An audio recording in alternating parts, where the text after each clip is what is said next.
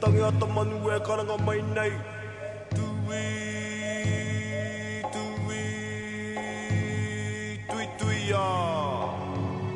Tui ai tarangi e tū nei. Tui ai te papa e takoto nei. Tui a ki roto, tui a ki waho. Tui a rātou koe he atu. Ki te pō iriuri, ki te pō tangotango, ki te kuretangi hanga. Haere ngā mate o tēnā marae o tēnā marae. Haere ki te mātua nui i tarangi. Haere ki te iwi nui i te pō. Ka paki kau ana te tai ki te reinga. I te pō, i te au, i te awatea. Ora tihe.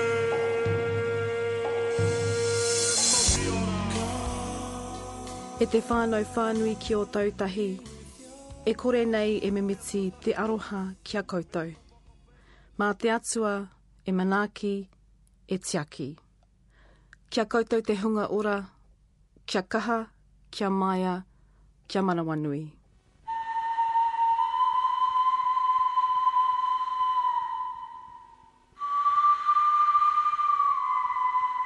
Ahakoa keihia, ahakoa ahia, ahakoa pehea. Kōrero Māori. No matter where, no matter when, no matter how, speak Māori. E nei iwi o te motu nau mai haere mai anō ki tēnei hōtaka a te ahi kā, ko Maraia Rakuraku ahau. I'm Maraia Rakuraku. And I'm Justine Murray, and welcome to Te Ahi Kā on Radio New Zealand National. And if you're joining us from Christchurch, kia ora rā. This week on the show, artist entrepreneur Natalie Friend shows us her latest creation, felt balls, and why Māori craft doesn't always have to be about whakskite, koru and whimo tiki. Natalie, I mean, these are beautiful. They feel like I'm holding an artwork, one I could afford. And that's the benefit of craft, is it does have that affordability about it. It's affordable for me to make, and it's affordable for people to buy. I mean, like before I started having kids and doing this, and I had money to spend on things that, that I chose to. I used to do a lot of photography for exhibitions, but of course the cost of that when you've got 3 children to feed and on a single income just isn't justifiable to be producing 12 photographic works for an exhibition. So this is affordable in that the materials are cheap. It's non-toxic when I make it. I don't dye any of the wools myself. It's already dyed when I buy it. And I can do it between the kitchen and the laundry, which I spend the majority of my time in anyway. Stop it. So it is. Stop I call washing my new lifestyle choice because that's what has happened. Natalie Friend and her gorgeous baby coming up soon. From a creative way to make money to, well, giving it away. Te Mangai Paho, the Māori Broadcasting Funding Agency, have had a bit of a makeover, with 5 new board appointees, including Chairman Professor Piri Sciascia. Well, yeah, well, I was a little bit surprised, but I've been now here in the public service for a while. My sort of basic approach, basically, is to make yourself available, particularly as you become senior now. I have to accept I'm in a senior face around the place. You're elite. And making your skills and sometimes people who have the sort of experience and, dare I say, depth. I hope there's some wisdom in the depth. Then you bring a sense of assurance. Kia ora, Professor Piri Sciascia, the chairperson of Te Mangai Paho, joins us a little later on in the show. The new Governor-General will be announced soon, and in our archival recording this week we hear from Sir Bernard Ferguson, who held that position between 1962 and 1967, and whose time in Aotearoa had a profound effect upon himself and his whānau. Nā reira e nā iwi katoa, koira te puku o te hōtaka Te Ahi Kā mō tēnei haura. That's what's on the menu for this week's show on Te Ahi Kā. Kei te whakarongo mai rā ki Te Ahi Kā. Craft. Now forget all those nana associations that tend to draw collective groans. Craft is the new black. It's sexy, current, and has had a huge resurgence as Generation Y takes to it with a vengeance. Goodbye hooked rugs of poodles. Hello knitted donuts and crocheted tomato sauce bottles. Just goes to show, what our nannies told us all along. There's no better satisfaction than that acquired through something made with your own hands. As well as bringing up a young whānau, and we're talking 3 tamariki under 3 here, Natalie Friend finds time to craft mohair felt balls. And while the initial motivation was as a means of keeping her oldest child, Maire, entertained, it's now become a slightly obsessive, yet potentially financially successful business. Yeah. On what must be one of the windiest days in Wellington, I've made my way across the Remutuka, just about getting blown away in the little red car, and I've made my way to Featherston, where I am now sitting at the kitchen table with Natalie Friend. Hi. Kia ora, Natalie. Welcome to Featherston. Who is feeding her 3-month-old daughter, Grace. Yes, while the other 2 are fast asleep. Now, we're sitting at your kitchen table and I'm surrounded by these amazing, soft balls. Now, this is like a craft that you've picked up? Yeah, I guess when I was pregnant with my second baby, I did a little craft, like an adult education workshop out here in Featherston. I think it was about $40 to learn how to make felted things, so flat felting and wet felting.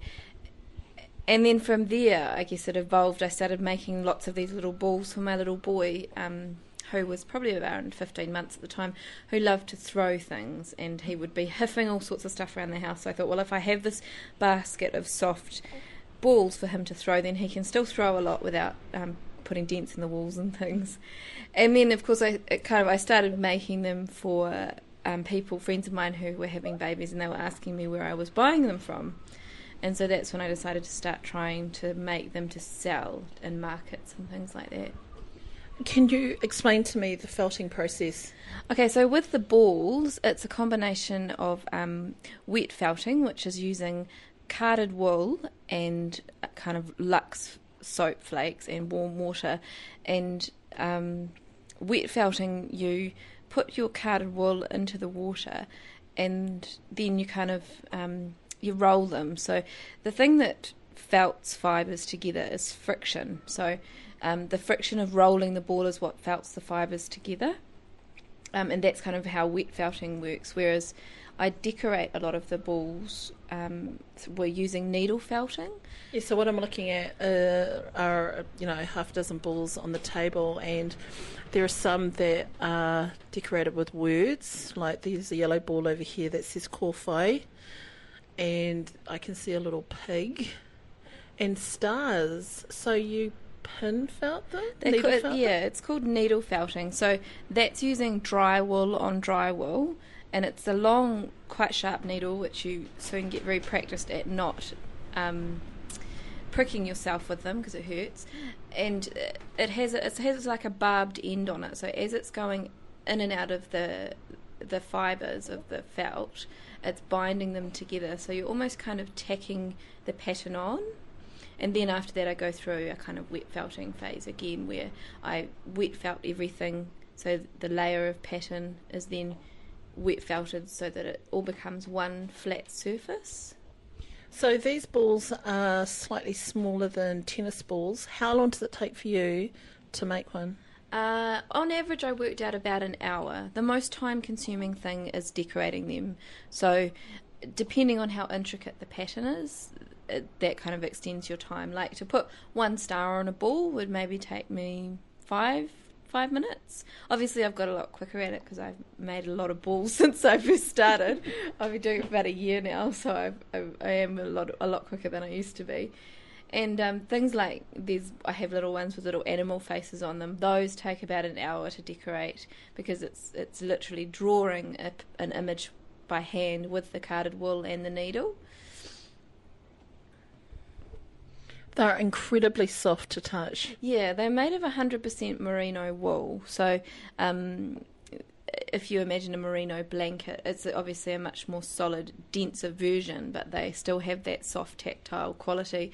I have my first few fairs I kept my case of balls open, and the whole fair, people just couldn't stop touching them.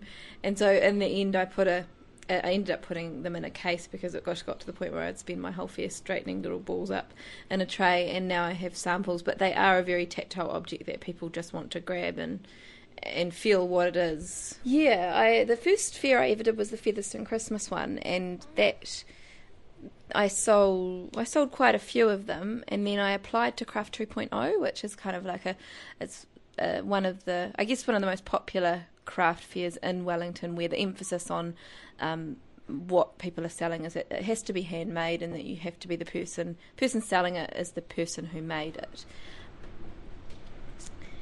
And so I started doing that about a year ago. It was my first Craft 2.0, and then since then I've done another 2. So hopefully this year, you have to be selected to be let in, so hopefully this year I will get to do another few, and and of course every time you go back you look at trying how to expand what you're making so that you can show your audience something different.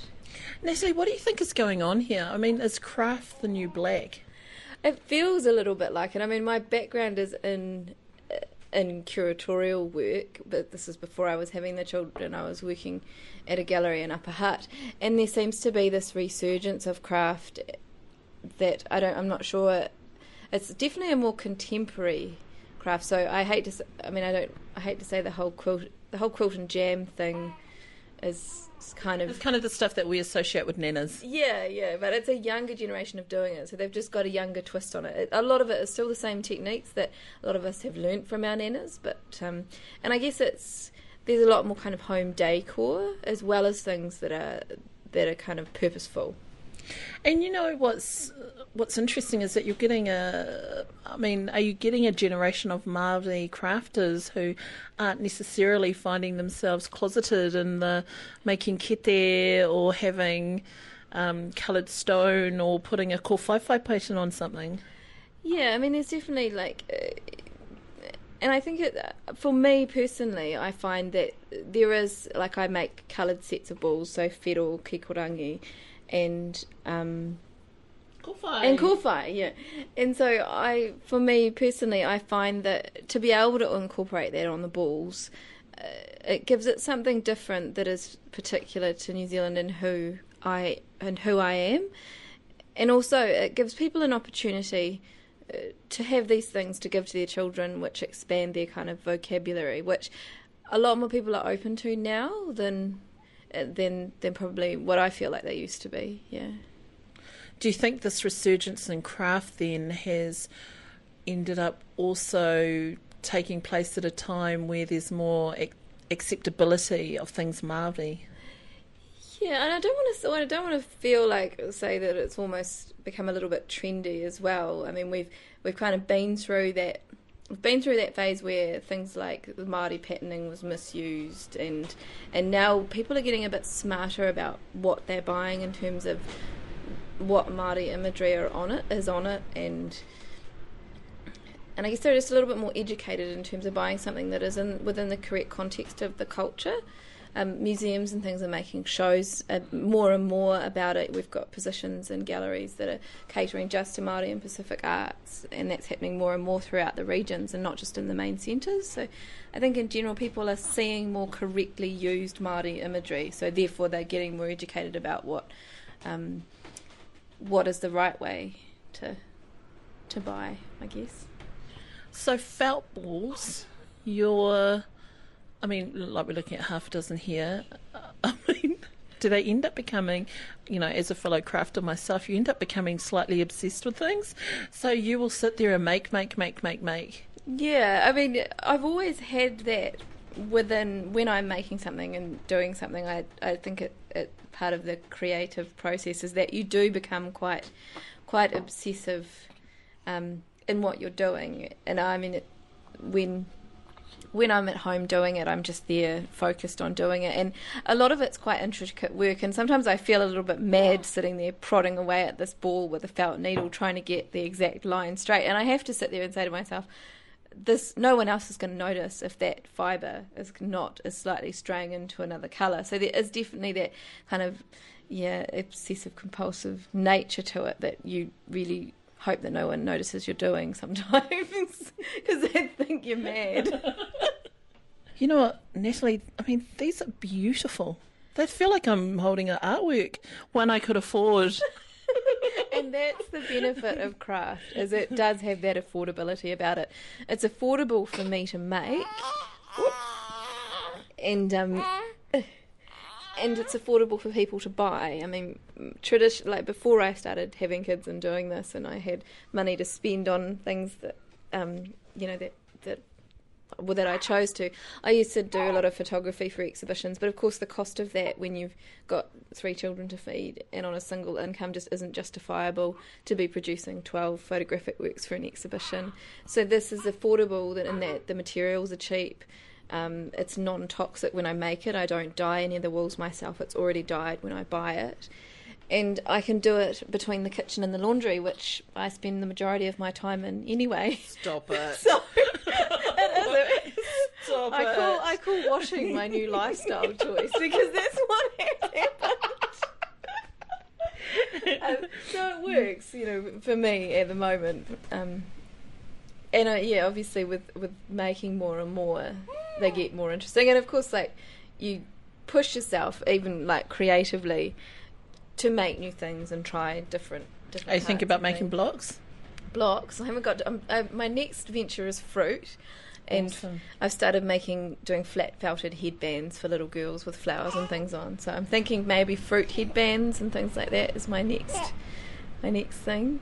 So we're looking at, you get merino. Yeah, merino carded wool. It kind of looks like candy floss, and it's all brightly coloured. And you buy it. I buy it like that. So you go into the woman who sells locally in Greytown. So it's about 15 minutes up the road, and you go in there, and it's just like these big long kind of shelves in an old sheep shearing shed that are full of huge like kind of 2 kilo bags of wool, and so you can just choose your colours, and then you pack a bag full and head home. But you'd be surprised at how much a kilo that there is. Just over a kilo of carded wool. So they're very light, like each ball weighs 20 grams for the bigger ones. So out of a kilo of wool, how many balls would you be able to make? Well, up to 40 or 50. Okay. So it's you can get quite a lot out of, and I make a lot of, sometimes people stuff them with polystyrene in the centre, or they'll stuff them with something else, but I like the idea that I can say that they're completely made of merino wool. And while they're soft to touch, as I'm squeezing it, they are solid. Yeah, you can felt them so they're a little bit softer, but I like that kind of durability about them, especially when I make them. I mean, they're solid. You've got to actually put some effort into squeezing it. Yeah, and obviously, like, people have bought them for their cats as well as their kids. Yeah. They're quite durable in that not even our dog can really get through it. He has to really chew at it to get through one. So what happens? Can you throw them in the washing machine? Yes, you do. Once they get dirty and slobbered on, you can just wash them, and they'll come up like they were when you bought them. They do wear like wool, so they will pill and things like that and fuzz up a bit. But I mean, you get that when you buy a woolen object. Gosh, they're neat. I've never seen anything like them before. Yeah, they're nice. I enjoy making them. I think is kind of how I can make so many and keep doing it. So your suppliers are local. I mean, is there this seems to be a bit of a craft-oriented community. I think a lot of people, it's cheap to live here, and there's lots of people around. And obviously, if you're going to kind of choose to stay home and be self-employed by making kind of creative objects, it doesn't necessarily pay the bills. You often need a day job, but living in the Wairarapa, the lifestyle's cheaper, it's cheap. So people do tend to migrate here to be able to afford the luxury of spending time on things like this. For some friends and I got together, and we had solely met through crafting, and we decided there was a niche market kind of here, or an opportunity to create a craft fair similar to Craft 2.0, and that we would be offering a fair that offered only handmade things made in New Zealand, and obviously the sellers would have to be there to sell the work. And so we put an email out and we had a high level of applicants. We probably could have filled the fair twice by the end of it. It was the first one we did. We called it Craft Country and had it in Greytown, which seems like it generates a lot of interest for people going there to shop, to spend. They come out from Wellington for their weekends, for the kind of a bit of a country excursion, I guess, from Wellington. And Greytown was a great place because people go there to shop and kind of buy. There's a lot of nice things in the shops there. And we had it just pre-Christmas so that Greytown always kind of reminds me of a countrified Parnell. Yes, yeah, definitely. And I mean, they've got the Trellis Cooper outlet shop there. It's definitely a more high-end kind of place to shop. And so we thought, well, perfect place to have it. And there's a beautifully renovated hall there, which has got the library in it. And so we called for stall holders and filled the hall, and with craftspeople making all sorts of things. Probably majority of people there were locally based, so that's right through the Wairarapa, so people from obviously Featherston, yes, there was a man there from Greytown, Carterton, so there is a lot of people here that you can that were interested in coming to sell stuff at the fair.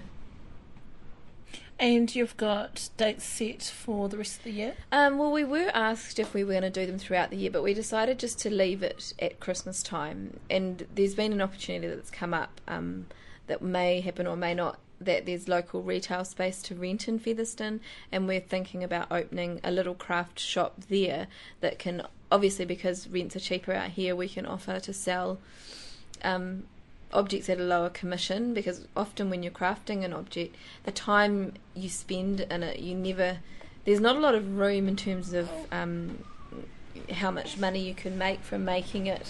So when you kind of go into a retail market, if people are to put a markup on your objects, then there often isn't a lot left for you, and you don't want to be doing it for free and for the love of it. Well, you could. So how do you price generally, your craft?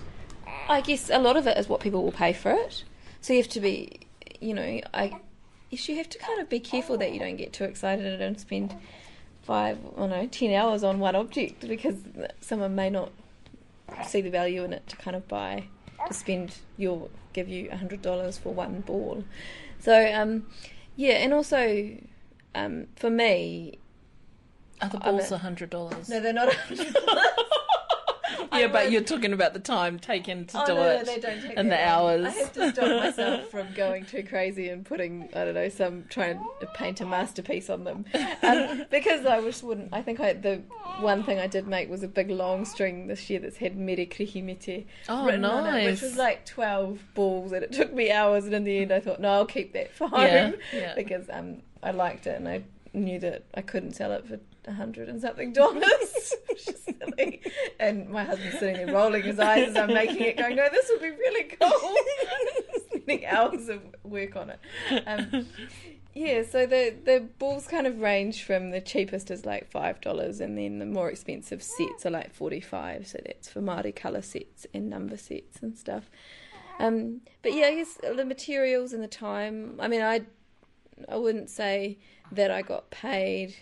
I'm not getting paid $100,000 a year to do it, but in saying that, I didn't. I did a $40 course to study how to make these. So in terms of the time and money invested in learning how to do it, it's not really kind of comparable to, say, doing a degree. And yeah.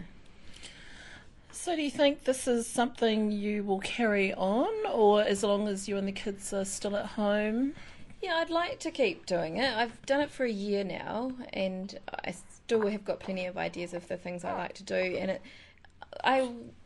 next summer, I'd really like to do most of the fairs. The craft fairs are the most fun things to do, because you get to go out for the day without your children and go and socialise with all these other crafting people, and of course you get to sell your stuff as well. So it's a little bit like a day out with the ladies, kind of compared to normally. So yeah, as long as it keeps selling and it's worth my time, and I've still got the energy to do it, then definitely I'll keep trying to squeeze it in every moment that I have. But yeah, next summer I'm hoping to do a lot of fairs once my youngest baby is a bit older and not needing me quite so much. Because at the moment she is 3 months old. Yeah, she's 3 months old. So yeah. And what about the you've got little testers, your boy and your other girl, do they test the balls out for you? Yeah, the animal ones were the most popular that I'd made recently because I had to, Maire, who is now, he's going to be 3 in April, he was the one stealing them and running away with them, and I'd have to kind of hide them away from them. So if they see them, they just grab them and run away with them, and I have to kind of find them all after they've been thrown under the couch and under the TV cabinet and things like that. So that's how you know they're durable. Yeah, they've been well and truly tested, and they got lots of the reject ones. There were some real duds at the beginning, and also I have the process down. Like it's a lot quicker now for me to make them. You know, when you were experimenting on how to make something work, now I know how to make them a lot faster than I did. Well, I'll show you some.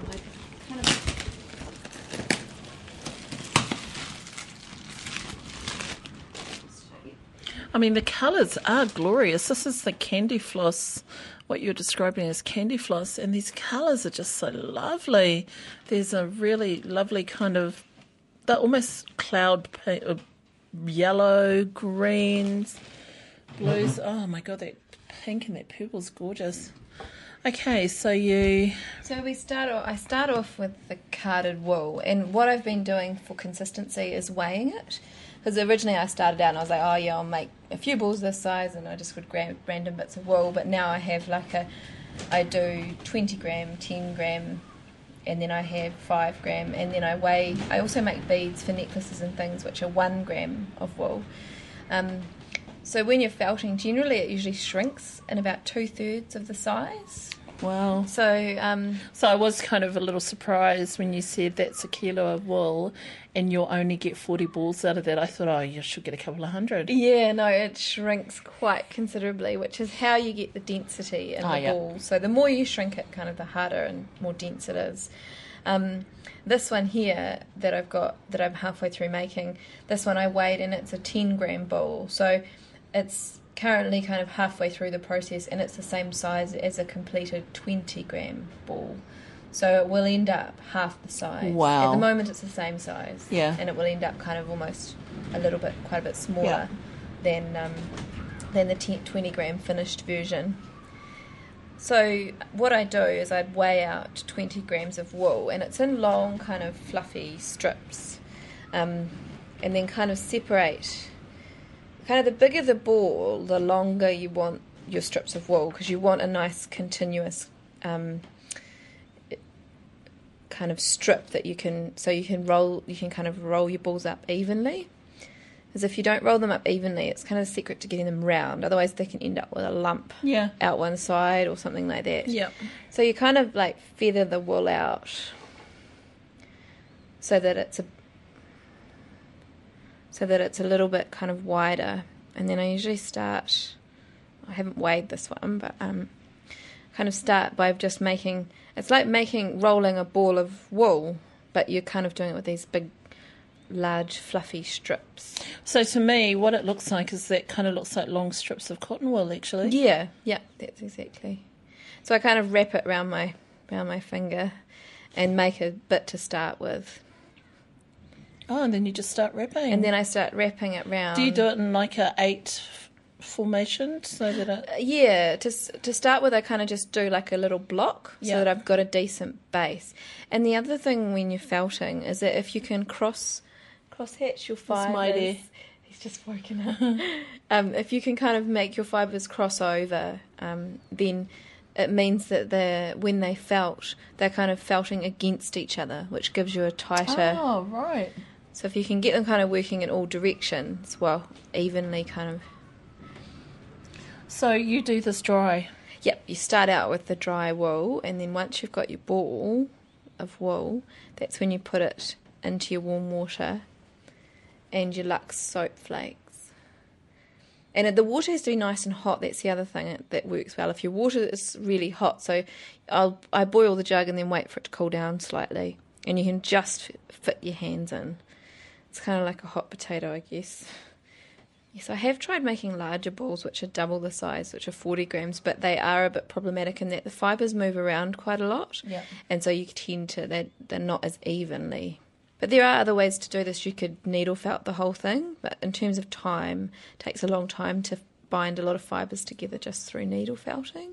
So basically, you're just taking strips of the what looks like cotton wool to me, but is the felt, and you're just winding it into a ball. Yep, it's yeah, and you wind it to the weight. Yeah, the weight of what I want. So I have a friend of mine, her daughter comes and she's like my little employee. She comes and weighs my wool every Tuesday afternoon. Wow. So I pay her to come and weigh it into little 10 gram lots, and then I can, because it takes quite a while to sit here and weigh a kilo of wool into 10 gram lots. And when you're making beads, you're weighing it into 1 gram lots. So I have a pair of digital scales because without that you wouldn't be able to do it because it's so light. Yeah, so you literally just keep winding it until you've used up your amount that you've weighed, and then after that you put it into your hot soapy water and kind of roll it like a ball in your hand, but you want it nice and kind of slimy so that it doesn't move. What you want to do is you want it hot enough when you do your first felt and soapy enough is that it binds all the top fibres together, so that then when you go through your next process, it's all contained in one ball already because your top layer of fibres are bound together. And then what? Dry in the sun? Well, I cheat and use the tumble dryer, which is like my little secret that I do. Everyone always says to me, how do you get your balls so round? And now everybody will know that I use my tumble dryer because it beats them into shape, makes them beautiful and round. Gosh, that must leave a bit of trail in the lint though. Oh, I have an old dryer which Reuben keeps on telling me is a fire hazard and he's going to throw away, and I'm like, no, you can't take my old dryer, I need it, and the timer's broken on it, so I have to set a timer. But it is the best because it's so old, it is a really hot dryer. So yeah, there's a bit of an art to it. It's a little bit like cooking, and you can definitely overcook this is them. Stuff that you've learned from the first ones you've made. Yeah, from all the experiments, and over felting them. You can kind of overcook them, and then you have to start again and kind of wet felt them again, and where you have to sit there and pick bits of lint off them for like ages. So I've definitely learned all of these things from streamlining my technique and not overcooking them, I guess. Yeah, but it does feel like cooking wool. Kia ora, Natalie Friend, accompanied by her 3-month-old daughter, Grace, and joined towards the end there by her older boy, Maire. The inspiration behind her felt balls business on what was one of the windiest days in the Wairarapa. And we really felt it, crossing over those Rimutaka ranges that day, neha, Justine? Aira. Now, if you like, go to our webpage, radionz.co.nz/Te Ahi Ka, that's TEAHIKAA, for photos, and you'll see for yourself the felted ball end product. They're pretty cool. I'm Maraea Rakuraku. And I'm Justine Murray, and you're listening to Te Ahi Ka on Radio New Zealand National.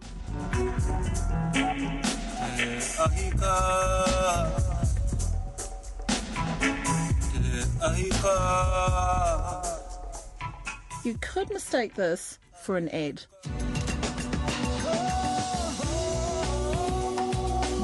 He mea tautoko na Te Mangai Paho. It's not. It means that the program you've just seen was in some way sponsored by Te Mangai Paho, the Māori Broadcasting Funding Agency. Late last year, 5 new members were appointed to the board, including its new chairman, Professor Piri Sciascia. Justine spent some time with him asking, does the new membership mean a new direction? Piri, you were recently appointed as the chairman of Te Mangai Paho, which is the Māori Broadcasting Funding Agency. How did you come about to this role and one of your many other roles? Well, I was a little bit surprised, but I've been now here in the public service for a while, and my sort of basic approach basically is to make yourself available, particularly as you become senior now. I have to accept I'm in a senior face around the place. You're elite. And it's about making your skills, and sometimes people who have the sort of experience and, dare I say, depth. I hope there's some wisdom in the depth. Then you bring a sense of assurance and people become to trust and a little bit easy because they know this kind of person might be at the helm or is a part of whatever is being conceived. So I said I would make myself available to the board, and then was later asked to be the chair, and so they had to deliberate given my other roles and so on. But finally said yes, and well, here I am basically. But I guess it's about sort of having, the experience and the skill base, and with a whole range of things. It's not just RL, which I think is the key, but then it really does help if you've had other board experience, you've had other chairman experiences, and you've worked a bit in the public service, and you've got knowledge of our people and so on. To people who perhaps don't know a lot about Te Mangai Paho, what are the general functions of Te Mangai Paho? Well, it's this autonomous funding agency. It's a Māori language sector agency, and it's there to provide funding for Māori broadcasting. And that falls in, used to be just about two categories, which was TV and radio, but now there's e-broadcasting, which is sort of a new area, the net, the mobiles, the YouTubes, all the rest of it, because that's actually become increasingly so. There's another form of media. We're doing pilot studies in there, and that sort of brings you to questions, well, how far is this dollar going to go? But in the meantime, the funding and the support for our broadcasters and production people for Māori television and iwi radio in particular, they still form the heart of what we do. Piri, with this year being an election year and of recent years public money's tightening up, it may be in the early stages yet, but how do you forecast in terms of distribution of funding that Te Mangai Paho can allocate, or are they limited perhaps this year? Well, I think like the kind of whole spending environment that we're in with government is that, and I think it's quite justified. It's actually about working more effectively and efficiently and finding processes that actually tell you that you're making improvements. No more money, but you're working harder. You're a bit of bigger bang for your buck, if you like. But you've actually got to have the processes to do that. So, for example, if you're looking for Māori language outcomes, they've got to be in the planning, and you've got to take that message out to the people that you're going to receive proposals from, so that you get proposals that have got this content in it. Then you've got to monitor it. Well, then first of all, you've got to decide who you give it to. So you look around and say, well, I think this looks really exciting, because you're looking for programs that are informative, that are original, that are creative, of very good value, and they are. I mean, the one thing that you have to look at Māori television, the radio stations, social change, but what you've got is large volume of good quality and cost-effective programming. That's how I would describe what you're seeing with Māori television. How much money Te Mangai Paho allocates every year? Well, in this next year, it's going to be 53 million.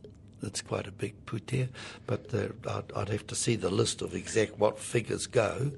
To be pleased, I'm able to say that the cost-effective work of this is about 4 cents in the dollar cost operation. So it's not a bit, the bulk of it is going out there. The biggest part of that goes to Māori television. There's 21 iwi stations that are supported in their broadcasting as well. So if we could imagine the funding of Te Mangai Paho being a rewana bread, it would seem that about 3/4 of the rewana goes to TV. Just all I say, the biggest percentage, aroha mai, kia taurawa, ngā whika ki roti tōku hine ngā roga tēnā ko mōhio, but I'm just saying that was certainly the biggest percentage. But, you know, TV's if you want to expensive. follow this up with the paper, we'll actually get to you exactly where the proper spend is. Ko hau te koha te takitaki, ko tapuru tū te whare, ko rongo marae roa te marae, ko pōti riri kore te roe. Koina te pepe hai, waihotia mai rei he nare matua, te roa mātou tīpuna kia mātou. Nō reira kāri te whakahua maunga pēra rara, engari ko te takitaki he taia patera. Ko hau te koha e āhei te whakauru mai ngā hau e ko ana, ko rongo marae roa te marae o te atua te rongo mau tērā. Ko te marae he no tū o na tikanga, engari tō mātou marae tō nengo ko rongo marae roa. Ko te pōti riri kore koro nei au heke aki te awa o pōranga hau ki roto o te wairarapa. Te pōti riri kore o te wairarapa e kore rā te whawhai, te riri, e kuhu ki roto i tō mātou nā rohe. Nō reira, koera. Kia ora, Professor Piri Sciascia, Chairman of Māori Broadcasting Funder, Te Mangai Paho. There's more details on our webpage where there are also photo galleries of events that we've covered. You can also join our Facebook page or even drop Mariah and I an email at teahika@radionz.co.nz. You're listening to Te Ahika, Radio National. This year, the Right Honourable Sir Anand Satyanand's 5-year term as Governor-General ends. Prime Minister John Key has hinted that the new Governor-General may not necessarily have a legal background, as many, but not all former Governor-Generals have come from that profession. That wasn't the case when Brigadier Sir Bernard Ferguson followed in the footsteps of his grandfathers and father and took up the role as Governor-General in 1962. This archival recording is from the end of his term in 1967, when at his Puropuroaki he thanked the people of New Zealand for their hospitality. The event was held in Gisborne at Te Poho o Rawiri, Pa.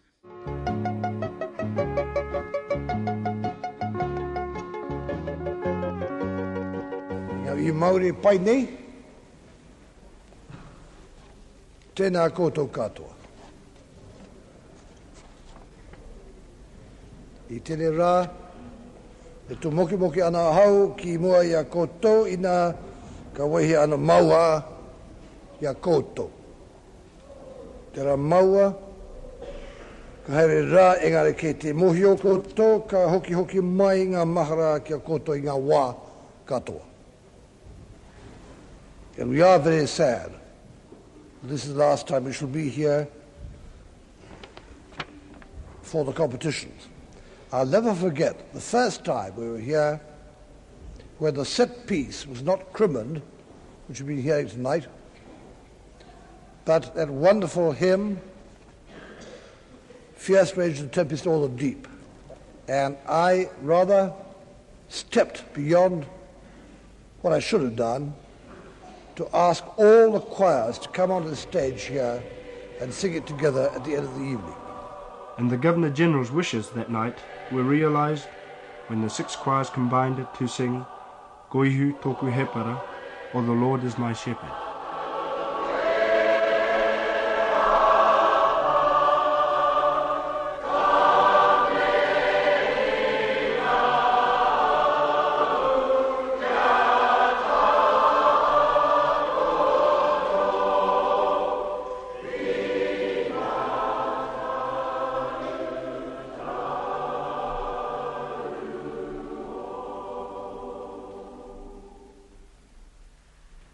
Ah!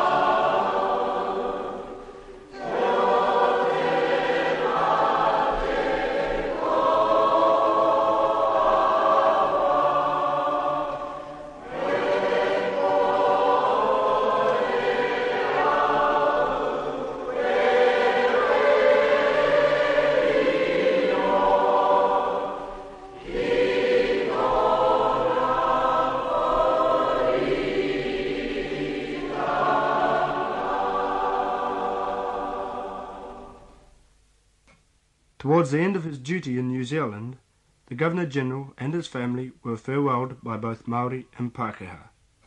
Into 2 major tribes, Geordie was accepted and promoted to the rank of rangatira or chief. At Waihi, when Geordie gained chieftainship in the Tuwharetoa tribe, he gave a public address in Maori and English. Here now is the Tuwharetoa party that performed the kinaki or relish for his speech. Kaya te taku pai, wani a te taku pai, ngā piki tanga ki o tai. Kamatai te a te pāpe, ki rote rote ana tātu te rātou.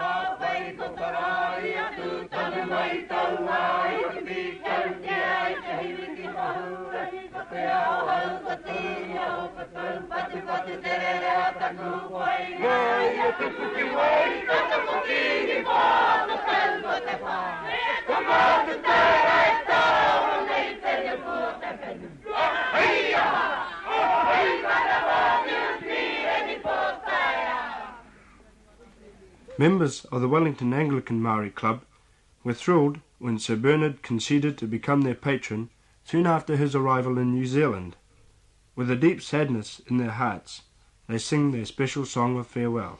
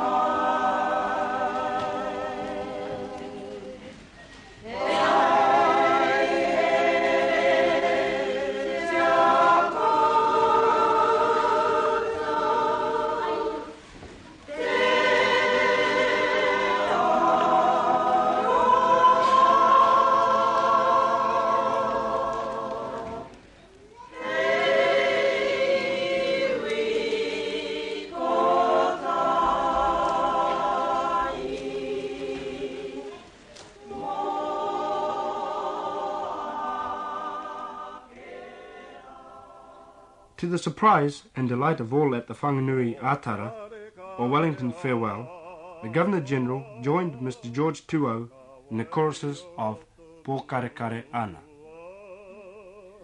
Piti atu koe hine, marino ana e hine, o ki mai ra.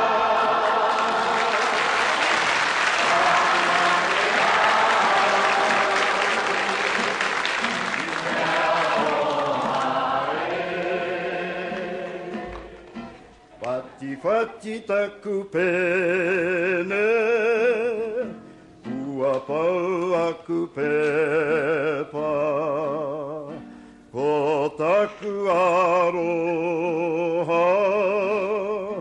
mau tonu ana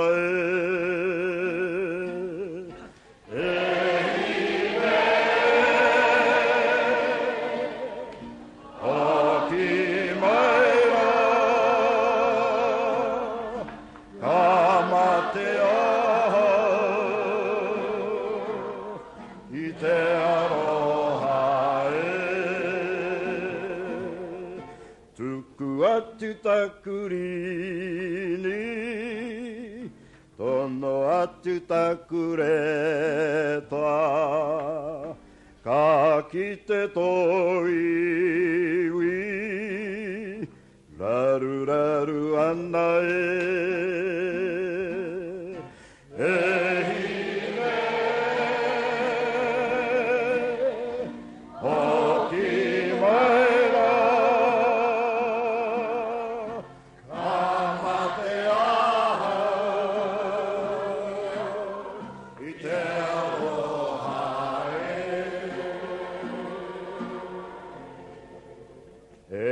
kore te aroha, e maroke i te rā.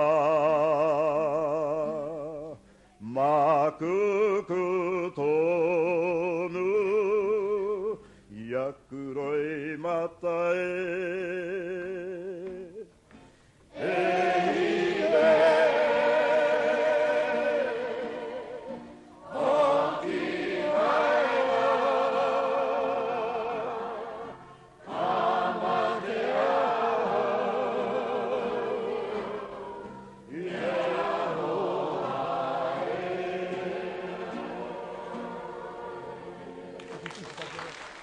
Tēnei te poroporaki a te reo irirangi. Ahako iti noa. Ki tō tātou ariki, ki tō tātou hoa tūturu, ki tō tātou kawana, me tono hoa rangatira. I tēnei te rā, koe hātu nei I a tātou o Aotearoa.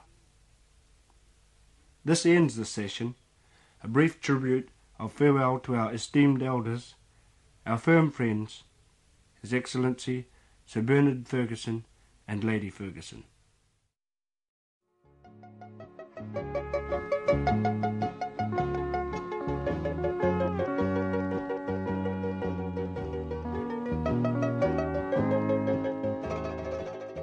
Archival segment Ngā Tonga Kōrero featuring the Puroporoaki of former Governor-General Brigadier Sir Bernard Ferguson. I'm Maraea Rakaraku. And I'm Justine Murray, and this is Te Ahi Ka. By night, Puawai Kens moonlights as a musician, but by day she can be found at Te Papatongarewa in her new role as Māori creator within the Mātauranga Māori team. Justine went along to her pōhere a couple of weeks ago.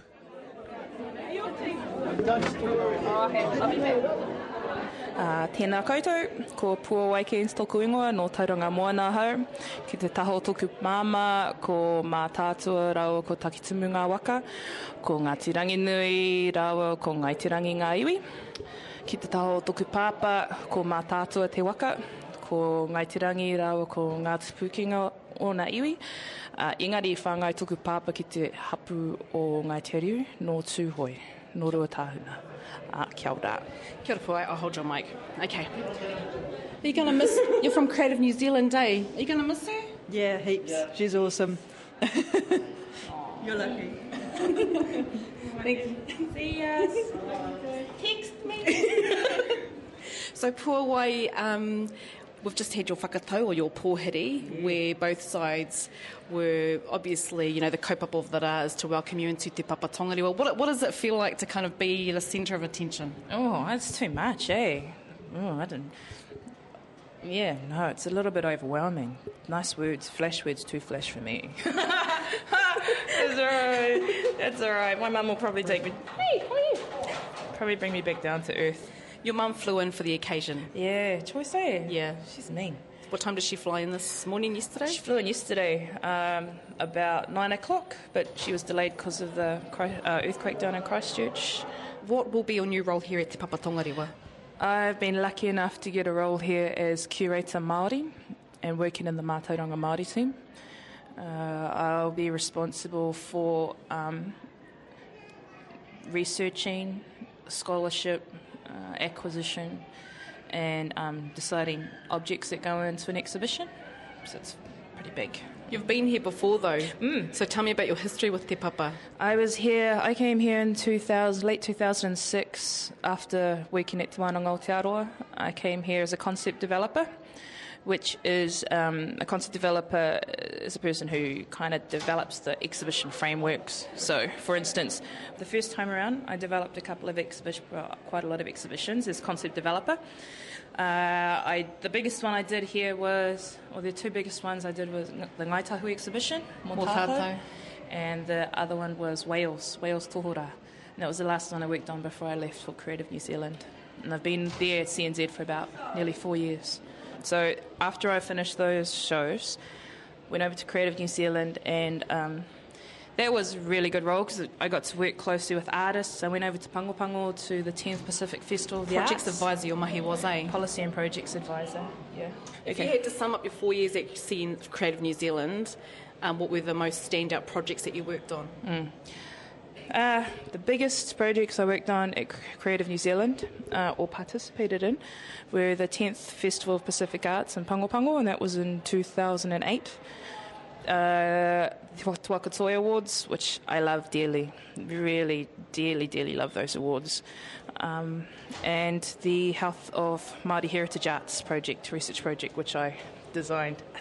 So Puawai, we're still in March. It's pretty brand new for 2011. Are you pretty excited about your year this year, having a new mahi, new job? Yeah. I'll be working in the Mātauranga Māori team here at Te Papa. I think there's around about 6 or 7 people in the team who are responsible for the maintenance and care and acquisition of the Māori collection in Te Papa.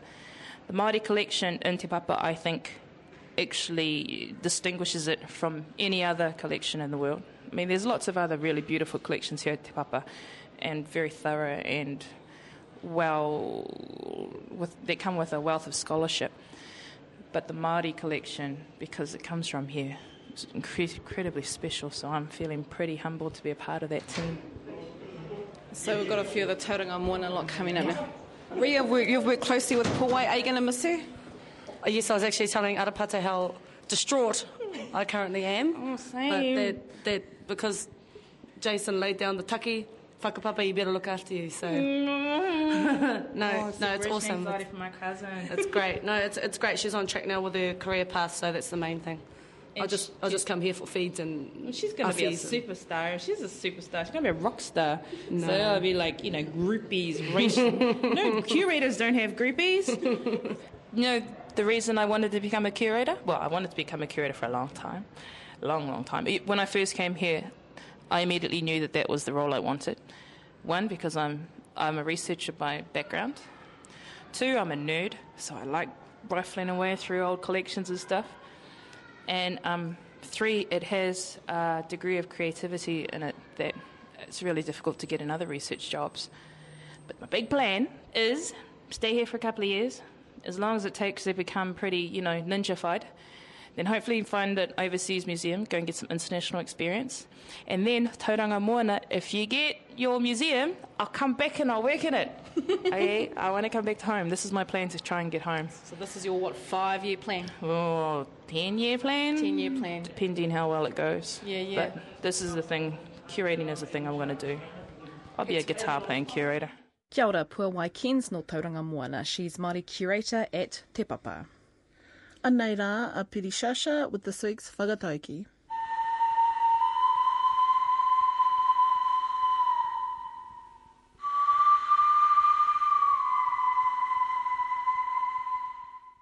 Ko te whakatauki nei, aha ko keiwhea, aha ko āwhea, aha ko pēwhea, kōrero Māori.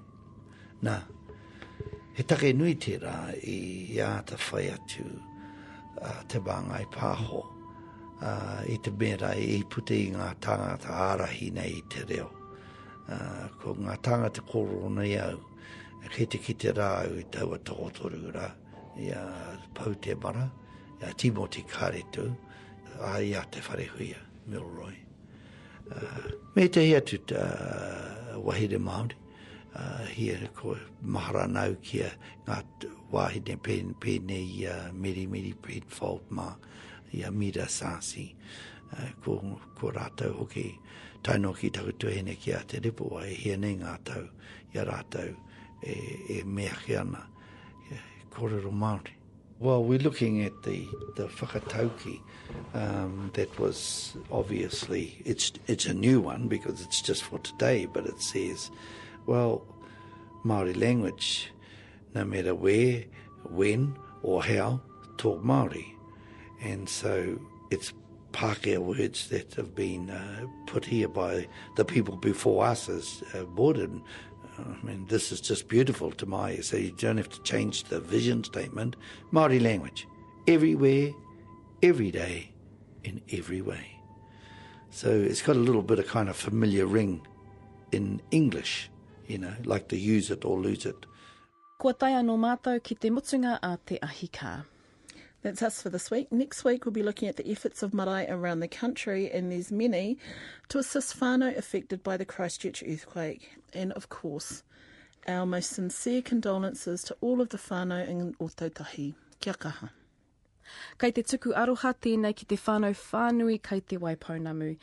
Kia koutou, e noho ana I raro I te pauritanga I tēnei wā, ko te tūmanako kia piki ake te ora I wanganui ia koutou.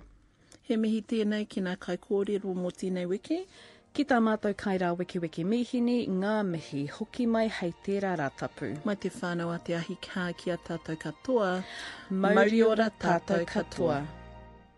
Someday I'll wish upon a star and wake up where the clouds are far behind me. Where troubles melt like lemon drops away above the chimney tops. That's where you'll find me. Some people look and find the sunshine. I always look and find the rain. Some people make a winning sometime. I never even make a game, believe me. I'm always chasing rainbows, waiting to find a little bluebird in vain.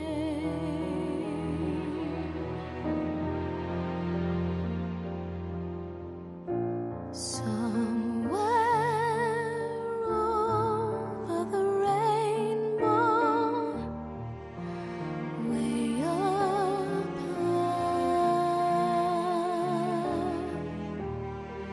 there's a land that I heard of once in a lullaby.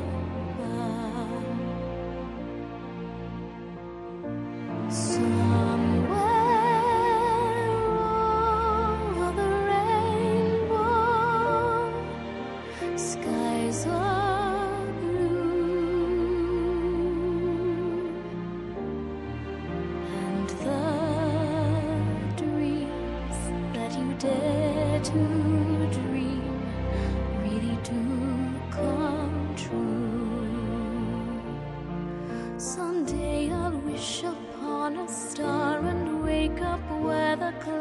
are far behind me, where troubles melt like lemon drops away above the chimney tops. That's where you'll find me, somewhere over the rainbow. Bluebirds fly, birds fly over the rainbow. Why then, oh why can't I? If happy little bluebirds fly beyond the rainbow, why, oh why can't I?